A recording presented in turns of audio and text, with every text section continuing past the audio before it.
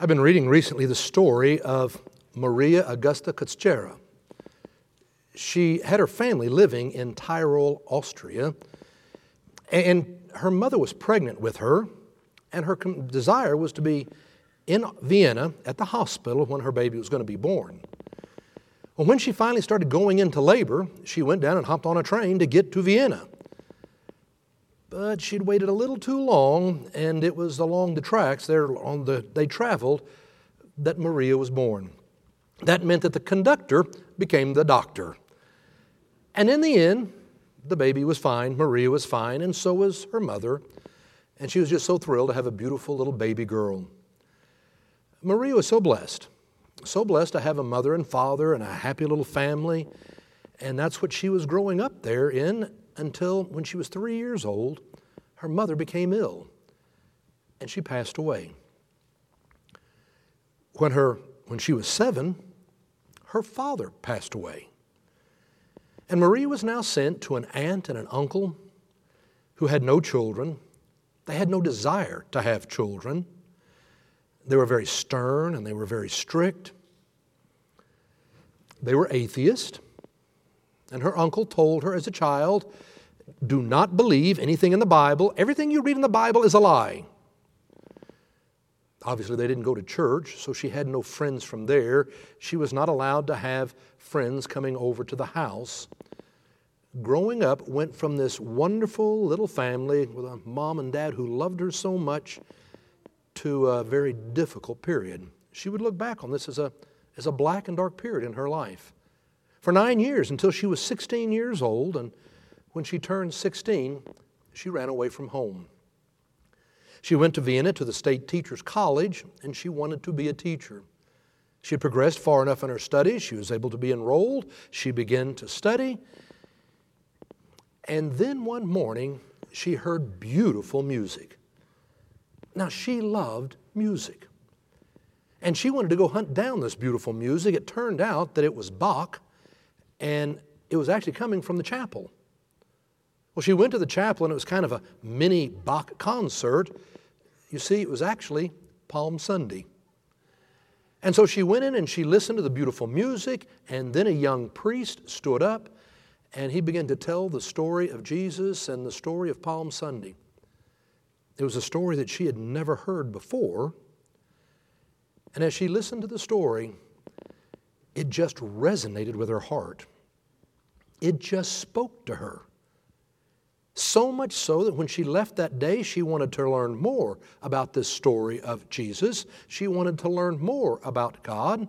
And as she learned more and more, she began to change in her perspective and decided that she really didn't want to be a teacher. She wanted to dedicate her life to serving God. She wanted to be a nun. So she went to the abbey there and became a postulate, someone who is in training, waiting to see if they can take their vows to become a nun. And that is where we start the story of The Sound of Music. We pick up with Maria there in the abbey, thinking she had wanted to be a teacher, but now wanting to be a nun. And this is all of the backstory that actually led to that day. This morning, in our sermon series, St. Luke's on Broadway, I want us to be looking at the wonderful musical, The Sound of Music. Maria came to faith through music. And music can touch your soul. We know what was happening to her and about the story because Maria would write the book, The Story of the Von Trapp Family Singers. Jumping ahead, George, her husband, the captain, would actually pass away in 1947. The book would come out in 1949, and it was a big hit. People loved reading about the struggles and all the issues that this family had gone through in World War II. Well, by the early 1950s, the family was struggling financially. Maria was the mother of 10, living there in Vermont, figuring out exactly how to keep everybody together and to make it all work. And so it was Max Richter, a German filmmaker, who offered to buy the book, the rights to the book. And he offered her $10,000. and then beat her down to 9. And she didn't understand when she signed the contract that she was actually signing away all rights and royalties forever on her story if it was made into a musical or a movie or anything else. He took advantage of her for $9,000, and he had the rights. He made a movie. It was successful in German. But then it was a Howard Lindsay and a Russell Crouse, men back here in the United States who had been reading the book. They liked it, and they got the rights because they thought this would be a good play. And so in the early 1950s, they started working on a play of The Sound of Music. But since it was a story about the Von Trapp family singers, they thought, we probably ought to include at least a song. And then they worked on it more and more, and they thought, we might need 2 songs. And they worked on it a little more and thought, there probably ought to be some original work. This maybe ought to be a musical. So they turned to Richard Rodgers and Oscar Hammerstein. By then, Oscar Hammerstein and Richard Rodgers had become incredibly successful and famous. Do you remember the very first musical from Rodgers and Hammerstein? Oklahoma. Oklahoma was their very first musical. And with Oklahoma, they changed musicals on Broadway forever. In the past, what you would do is you would have a storyline, and then to make it a musical, you threw in one number for entertainment. Rodgers and Hammerstein came along, and they made music a part of telling the story. And it just was totally different than anything they'd ever seen on Broadway before, and so it changed how musicals would be performed forever. Oklahoma, Rodgers and Hammerstein. They went on to write Carousel, South Pacific, King and I, and the last one that they would write together would be The Sound of Music. They got it. They started working on it, writing the songs. They loved it. Well, whenever you finally have a musical done, you're going to take it to Broadway, but before you do, you usually take it somewhere else for just a little while, a few weeks, a couple months, in order to try it out, and you listen to the critics and feedback from the audience, and you kind of see how it's going, and you kind of tweak it before you go to Broadway. So they took it to Boston. Sound of Music went to Boston, 1959. And there it was performing, and it received good reviews, and they were pleased. But Rodgers and Hammerstein, as they watched it night after night, they felt something was missing. Something was still needed. And so they decided what it needed was an old Austrian folk song. That's what it needed. So they decided to write one. A genuine old Austrian folk song. Something was just missing. And so they had Theodore Bikel, who was playing the part of the captain. You remember Mary Martin played the part of Maria. Well, Theodore could play the guitar and sing, and so they decided to write a guitar piece for him to sing, more like the Austrian festival. Well, they went back to their hotel, which was across the street. It was the Ritz-Carlton. And they went back to their hotel room and sat down and thought, we got to come up with a piece of music. It was 11 days before it was supposed to open in Broadway. 11 days ahead. And they went and sat down, and they thought, why don't we write it about a white flower? It's high up on the mountains, that young men are supposed to climb the mountains and get out on the rocks and the cliffs to gather up the edelweiss. You would do it and bring it back to your loved one to show, I'm strong, I'm courageous, I'm not afraid, I will dream dreams, I will love you forever. And so they wrote the song Edelweiss in one day. Wrote it in one day, added it in, and it was awesome. It was perfect, exactly what they needed towards the end of the musical. So they opened on Broadway, and again, it opened to rave reviews. Theodore Bikel one night had got through performing, changed, and was leaving the theater, coming out of the door. And of course, people will stand around to greet them and ask for an autograph, whatever. And one of the nights he came out, and there was a group of people from Austria. They'd come to New York City, and they came to see the musical, The Sound of Music. And when they came out, they said, we just wanted to say to you how much we enjoyed and appreciated getting to hear a song from our childhood.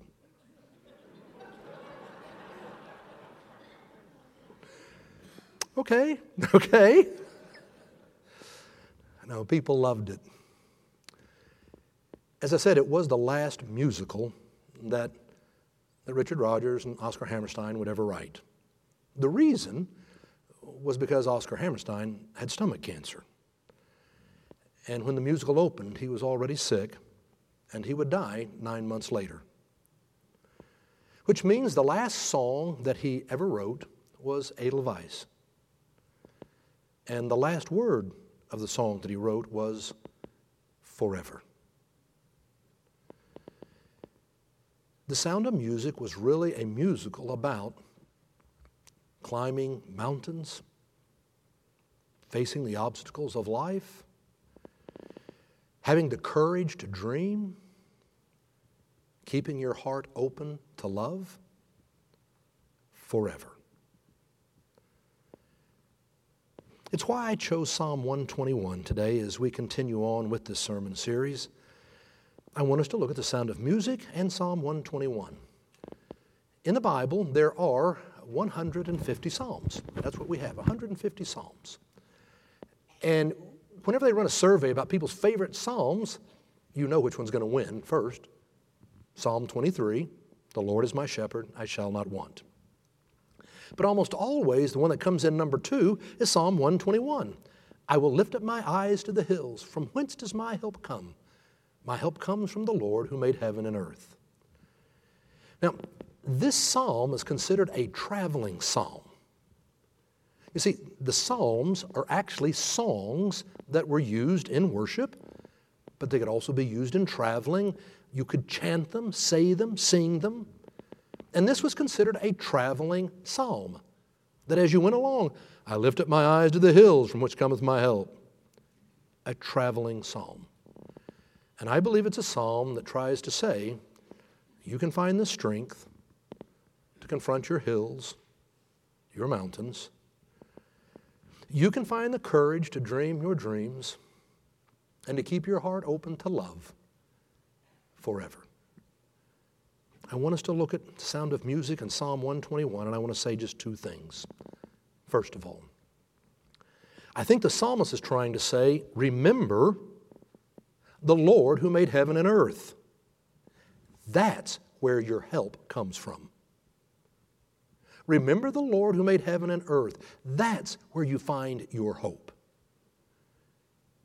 Whenever I go to a funeral, and I'm maybe conducting the funeral, and someone else will be reading Scripture and will read this psalm, I see how often it's misread. It will be read, I lift up my eyes to the hills, from whence does my help come? There's the pause, and it's making it sound like, I lift up my eyes to the hills. That's where I find inspiration. I find my strength. I find my hope. And who of us has not been to the mountains and looked across the mountains and felt inspiration?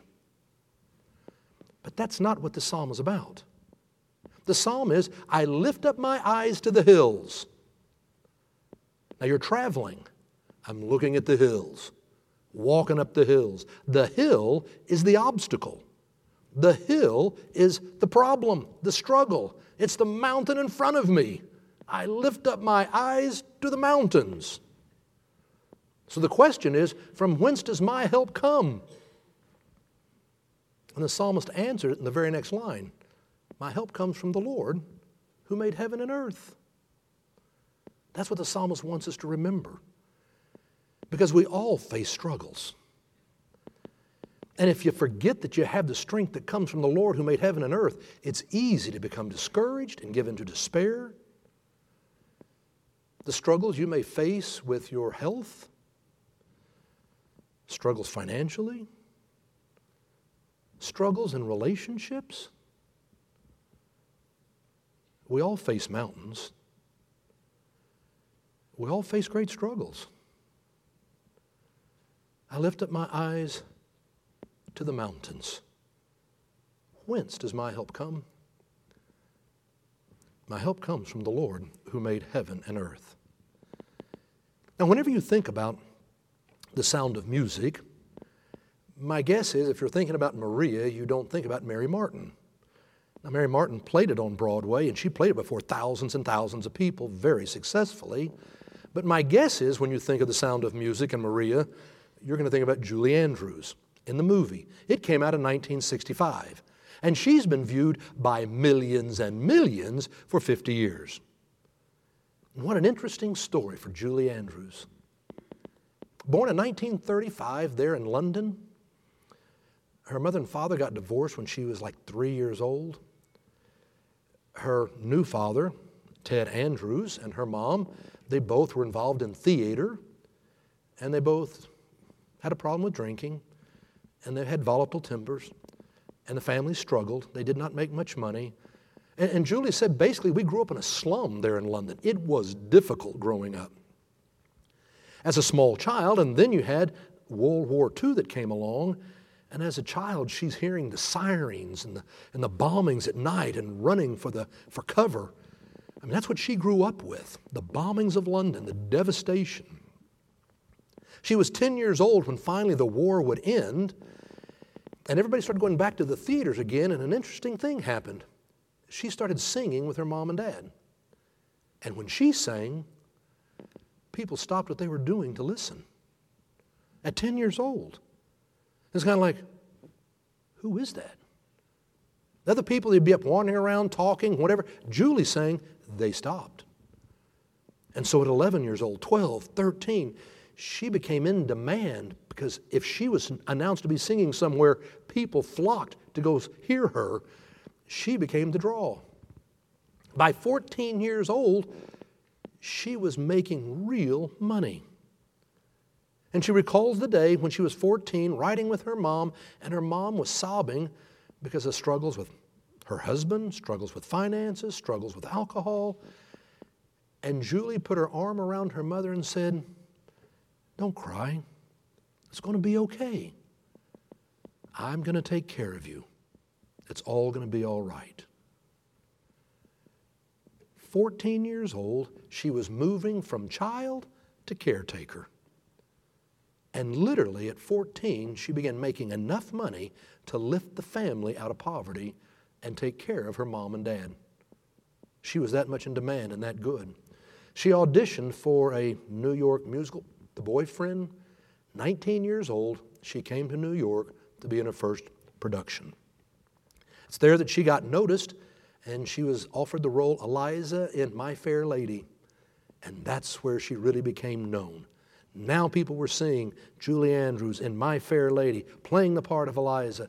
And then they said they're going to make a movie of it, and she wanted to play that in the movie. But the director felt like, no, we need a bigger name to carry the movie. So they turned to Audrey Hepburn instead of Julie Andrews. They said she's an unknown. When they did not invite her to do the movie, it was Walt Disney who came to her and said, "I'd like you to do Mary Poppins." And Julie said, "Well, right now I'm pregnant."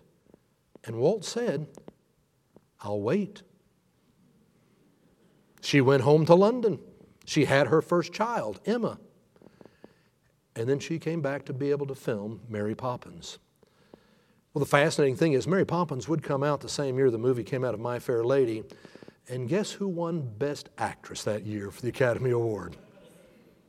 30 years old, she was now carrying it. She was the toast of the town. She was amazing. Well, before it came out, before Mary Poppins came out, she was already asked if she would do Sound of Music. And so it was, she came to Austria. As soon as the filming on Mary Poppins was done, she came to Austria there to meet the 7 children who'd be the Von Trapp children. And she fell in love with them. Little Gretel, all of them. She felt like a mother to them. She needed to take care of them and help them while they're filming the movie. And when they were so boring, sometimes making a movie, you're just sitting around and boring, she would start singing to them, Supercalifragilisticexpialidocious. They thought she was a genius. Mary Poppins hadn't come out. They hadn't heard this anywhere. They thought she was making it up for them. Supercalifragilisticexpialidocious. She taught them to sing it backwards. Would you like to hear me sing it backwards today?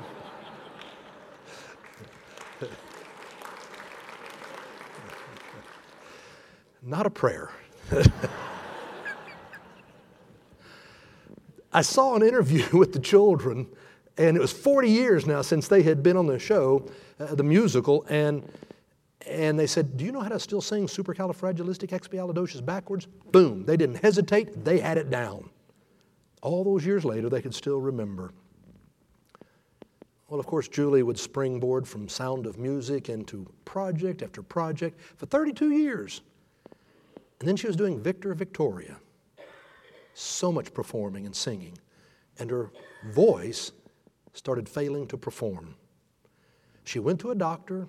They looked at her throat, and the doctor said, you've got nodules on your vocal cords, and it could be cancerous, and we need to go in and remove them. And so they did. They said, you'll be able to sing within 6 weeks. 2 years later, she could barely talk. A raspy voice. She didn't have nodules on her vocal cords. She didn't have cancer. Vocal cords had been overused, and there were some knots, and if they had just let her rest, she'd have been fine. She had always said, my voice is a gift. She had worked to develop it, but it was a gift.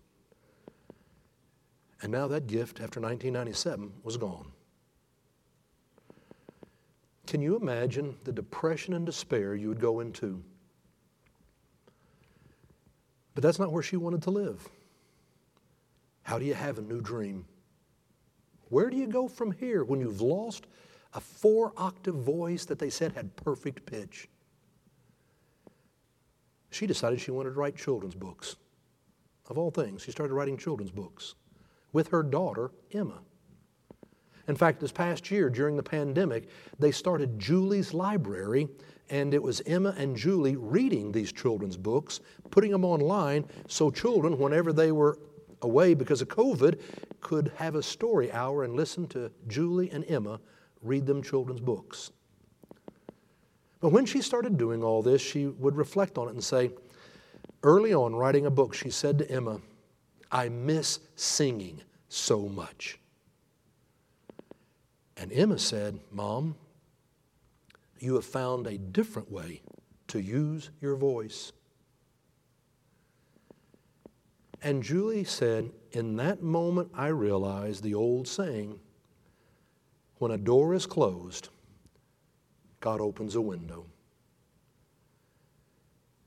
She had found her new dream, her new calling. She has written over 30 children's books. Her voice came back enough to be able to act. Princess Diaries 1, Princess Diaries 2. She will never sing like she did. But she found a new dream and new meaning in her life. When a door closes, God opens a window. I lift up my eyes to the mountains. From whence does my help come? My help comes from the Lord who made heaven and earth. It's where you and I find our help and our hope. Secondly, we will face mountains. We will face the hills to climb. But the promise is it is God who will continue to lead us from dream to dream to dream, and they will change because life changes. And the dreams that you have at 20 will not be the dreams at 40 or the dreams at 60 or the dreams at 80. Dreams change because life changes. And the promise is that God will lead into that future.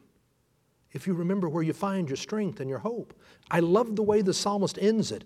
And the Lord will keep your going out and your coming in from this time forth and forevermore.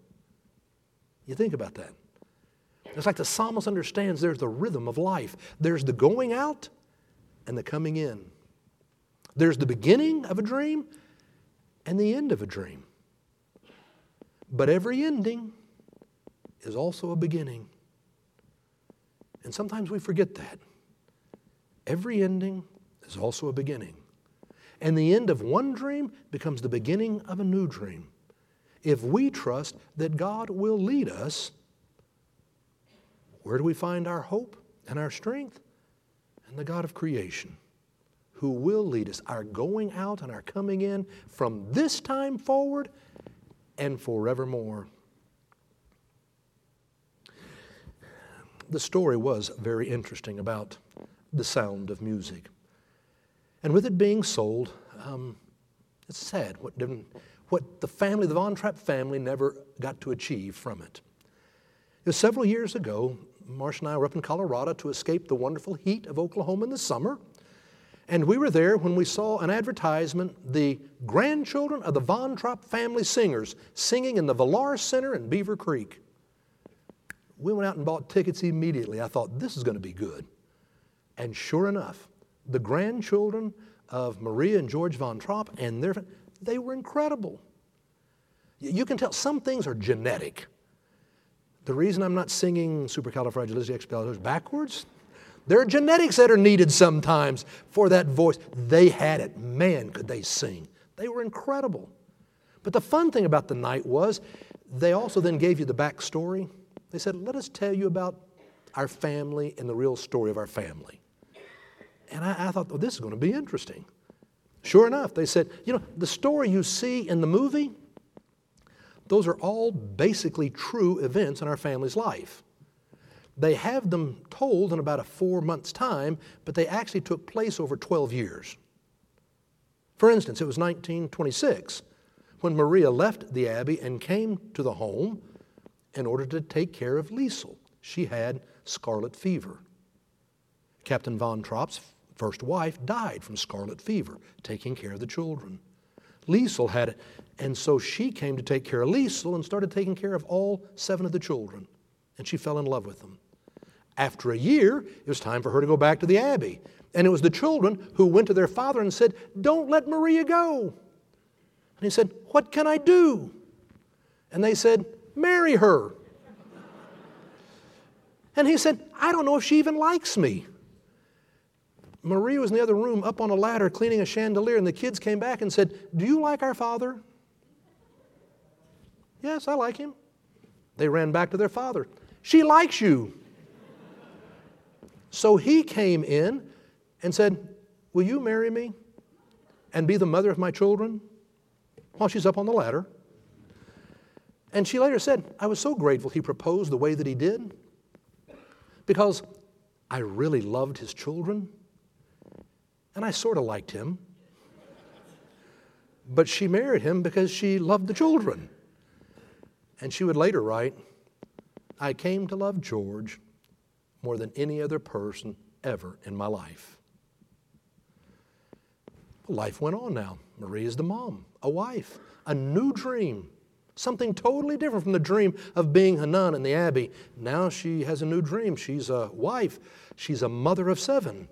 And over the next couple of years, there are 2 more children that come along. And now she's the mother of 9. And then a financial disaster comes across the world. 1929 in the United States. Well, it got to Europe.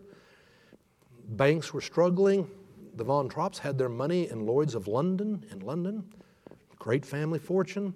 A friend had a bank in Austria and said, we must shore up the banks in Austria. Would you put your money here? And he was so patriotic and so loyal, he got the money from there and put it in the bank, and it failed, and they lost everything.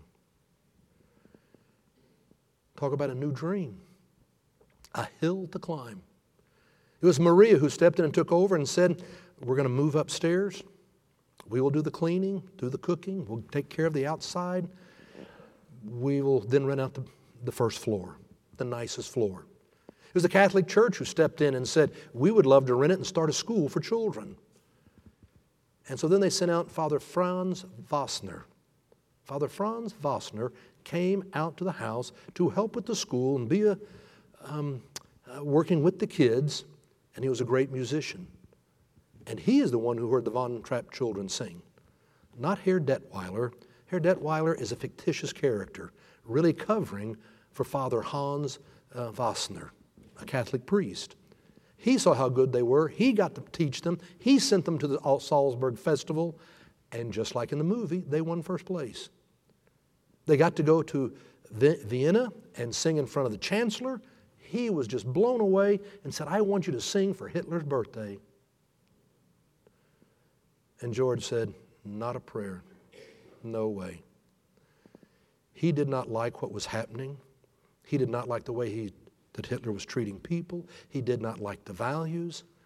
He had spoken up and said, I won't take a commission in the Navy. I won't fly the Nazi flag. No, I will not sing at his birthday party. He knew at this point, I better get out of here. Just as an aside, Austria, when the musical came out, did not like it. It did not play well there. Because when they saw the musical, they had to confront the fact that very few people were like George and protesting. Almost everybody said yes. And now in retrospect, it made them ashamed. It took years before Sound of Music was popular in Austria. Well, they decided to flee. And we know in the movie they climb up over the mountains to get away. But that was one place they said, if they'd climbed the mountain to get away, they would have landed on the other side in Germany. So when they decided to flee, they actually went down to the train station and got a train and went to Italy. They actually closed the borders the next day. That close, next day. They went to London and then to the United States in 1938. They had $4 in their pocket. Talk about a new dream. Talk about a hill to climb. You've left everything behind, $4. We're in a new country. Father Vassner went with them.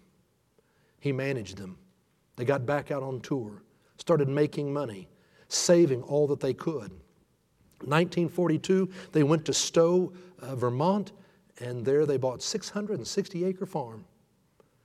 And things were looking good. And then 1947, George died of lung cancer. Maria had now another child born in the United States. She was now the mother of 10. And George was gone. Talk about a new hill to climb. She figured out how to keep the family together and to keep them singing, to keep them performing, to try to keep the bills paid, writing a book, selling the book. They made it all the way to 1957.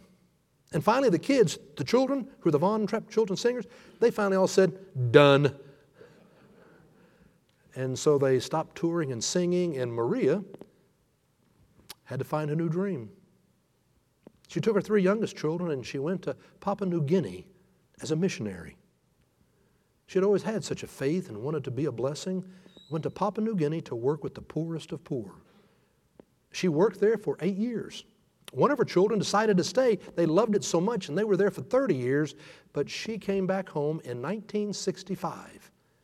And what happened in 1965? It's when the Sound of Music movie came out. They were making it. The real Maria has a cameo appearance in the movie. They wanted to honor her even if she got paid nothing. She has cameo appearance, and there she got to meet Julie Andrews and Christopher Plummer.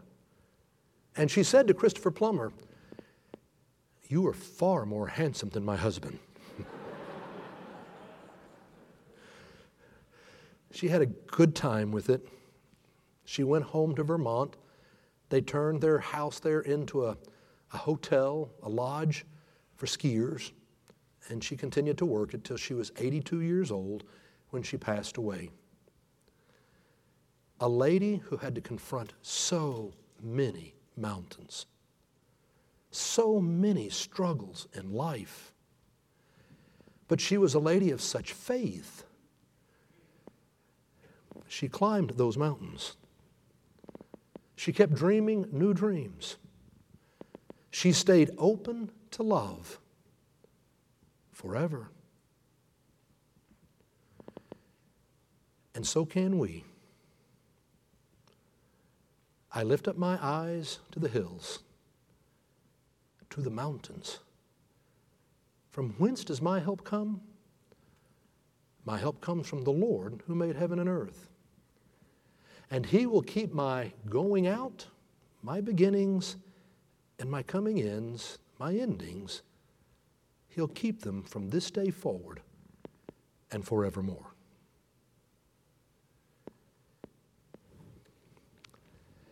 It's in the name of the Father, and the Son, and the Holy Spirit. Amen. Let each of us lift up our own silent prayer.